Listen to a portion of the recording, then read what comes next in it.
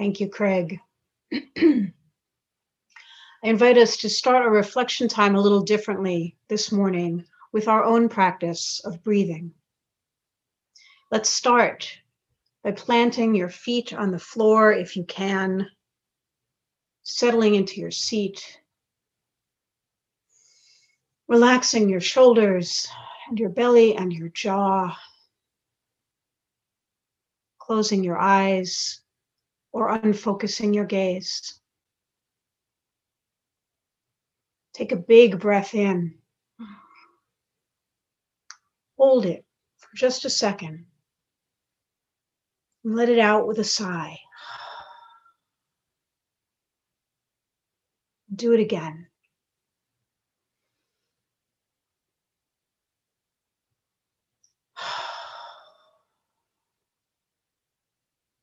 Now let your breath come to normal, whatever that means for you. Breathe in and out, feeling the air fill your lungs, imagining the oxygen being absorbed into your blood from the tiny air sacs at the tips of your bronchioles. Imagining it being picked up and moved around your body to flood all of the parts that need it. Feel the breath come in. No need to worry about quieting it or changing its rhythm. Just notice how it feels moving in and out of you. Notice too the thoughts that come in and out of your mind, the same way the breath comes in and out of your body. No need to worry about quieting that either. Just acknowledge each thought, each idea as it enters, and then let it flow back out. Notice the sounds within you and around you. What do you hear within your body, within the room, out in the street? What about the spaces of quiet in between the sounds? Listen. Notice what your body can feel in this moment. The texture of fabric against your skin, the tightness of shoes or socks on your feet, or the feel of the floor under them. The movement created by your breath and your beating heart. Notice what you see. The images in front of you or in your mind's eye, in the present or in your memory. Let them come in like the breath and back out. Notice what you smell, the subtle odors of the room you're in. Maybe the food or the coffee or tea in front of you or that have been there before. And notice what you taste. Food or beverage still lingering on your tongue, your teeth, the roof of your mouth. Notice what thoughts or memories come to mind as you acknowledge the hints of smells. And then let them go too. And breathe. In and out. Sometimes when we stop trying to stop the thoughts and feelings and images and just sit with them, we can let ourselves be moved into a different way of being. Sometimes when we let ourselves notice the small sensations of sitting and breathing, we can enter into enough quiet to hear a small, still voice arising from within us or beyond us. Sometimes this practice can move us into places of deep insight or peace. Sometimes it can move us into deep discomfort or unrest. Either way, know that while you're sitting here, breathing, noticing, we are doing the same with you. Let's end this time of meditation with a few moments of quiet. of stillness if we can, in awareness of our own spirits and each other's.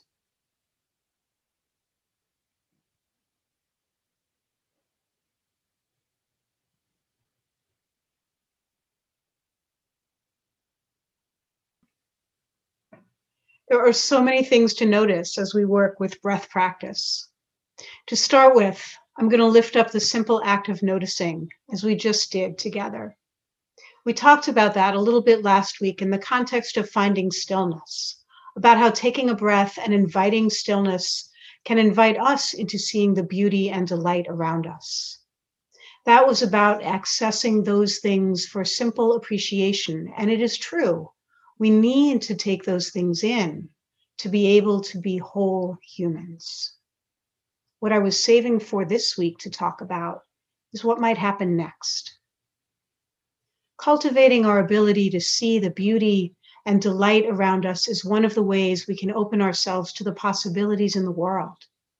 They're lovely in and of themselves, and we feel better when we can access them. And when we can access them, we move into a state of being sometimes that is a little more open. That openness can help us cultivate more honesty about what is within and between us, including an ability to sit with not just the good and lovely things, but also the ugly and hard things. Things like sadness and resentment and anger, things we don't usually associate with stillness, and things that don't usually move us into stillness the way beauty can. In this case, what stillness can help offer is help in clarifying our perceptions and our responses to them. I didn't say to be calm, said the wind. I said to breathe. And there we go. Stillness is not the same thing as calm. Sometimes calm can come from a stillness practice or a breathing practice, and this can feel good. Sometimes we seek calm as an escape from the hard things in the world, and this can give us comfort, and sometimes that is completely appropriate. And it can be counterproductive because our comfort in a time of unrest can actually increase the harm done in the world, right? If I pursue only my own comfort in my practice outside of those times when comfort is indeed what I need, if I pursue only my own comfort, and that means pushing aside the injustices that surround me but don't impact me directly, I'm contributing to the harm done to the people who are directly impacted. Rather, I would pursue a practice that helps me sit with and process the unrest and my feelings about it, and move out of that practice not so much comforted, but inspired to work for change, with an ability to express those feelings in a way that can enhance my work. Because there are most definitely things going on that we should have strong feelings about. Don't tell me to be calm when there are so many reasons to be angry, so much cause for despair. How many times have you been told to calm down when you're upset or distraught or angry?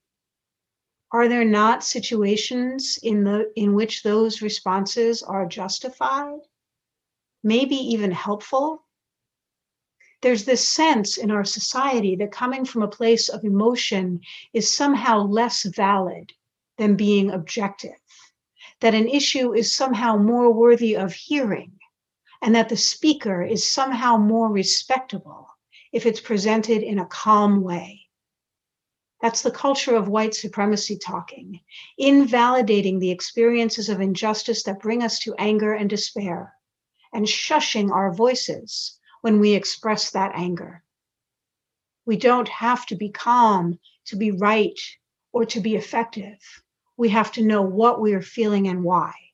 And sometimes we have to spread those feelings around so others can act and we can act together out of them. We're going to need a lot of air to make this hurricane together. We need energy in our work toward building a fair and equitable world.